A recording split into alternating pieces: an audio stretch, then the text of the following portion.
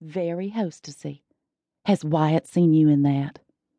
"Not yet," Macy said as she donned the pearl earrings and necklace he'd given her. He was always giving her gifts. Pearls, an iPhone, a boat.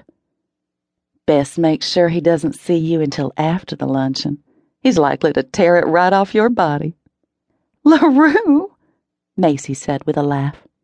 "What?" LaRue asked innocently. "It's no secret that every time that man looks at you, his eyes get as shiny as new pennies." "Well, he's not invited. It's ladies only. Rich ladies, and as we both know, that's not his type," Macy said, pointing at herself and making LaRue laugh.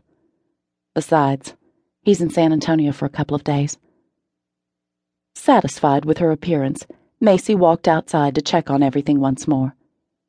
Ernesto, LaRue's handyman, was out front sweeping the flagstone porch. "If you see a bunch of women in fancy hats, send them on around, will you?"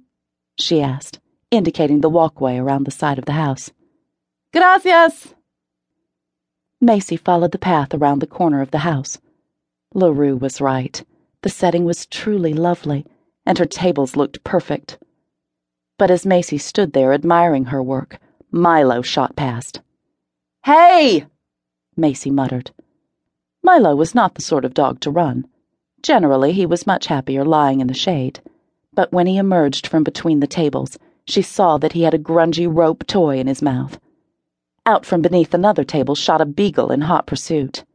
"Hey!" Macy shouted as Milo headed for the river. "Milo, no!" she cried.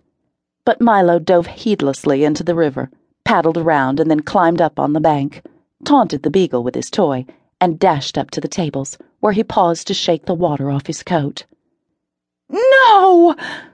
Macy cried again. The beagle barked, and Milo was off again. "Macy Clark."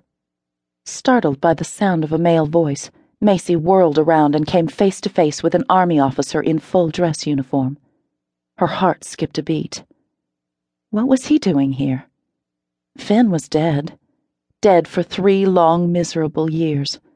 3 years in which Macy woke up every morning to face the heartache of his absence all over again, missing her sun and moon, realizing that it wasn't a bad dream, that he wasn't going to come through the door with his tanned arms and his straw hat pulled low over his eyes, grinning like he wanted her with syrup for breakfast. "Beg your pardon, ma'am. I am Lieutenant Colonel Dan Freeman with the United States Army," he said. The bags under his eyes made him look like a sad old hound dog. "I need to speak with you, please." "Me?" she asked as Milo and the beagle dashed in between them. "Is it the fundraiser?" she said, thinking wildly that perhaps the army didn't approve. "It's the fundraiser, isn't it?" "The fundraiser?" "Project Lifeline," she said. "My friend Samantha and we wanted to help the families of fallen soldiers because they really need more than just the death gratuity.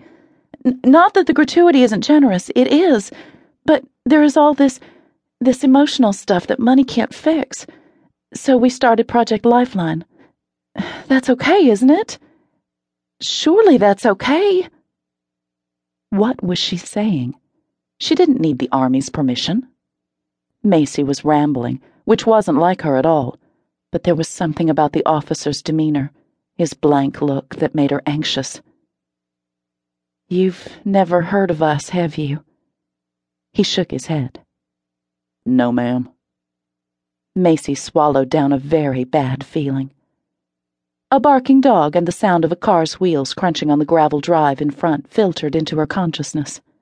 Someone shouted, "Bad dog!" "What is it?" Macy asked softly. "What has happened?" "Would you like to sit down?" he asked. Now Macy's belly swooned. "Sir, I am about to host a fundraiser." "It can't wait, ma'am," he said, and smiled.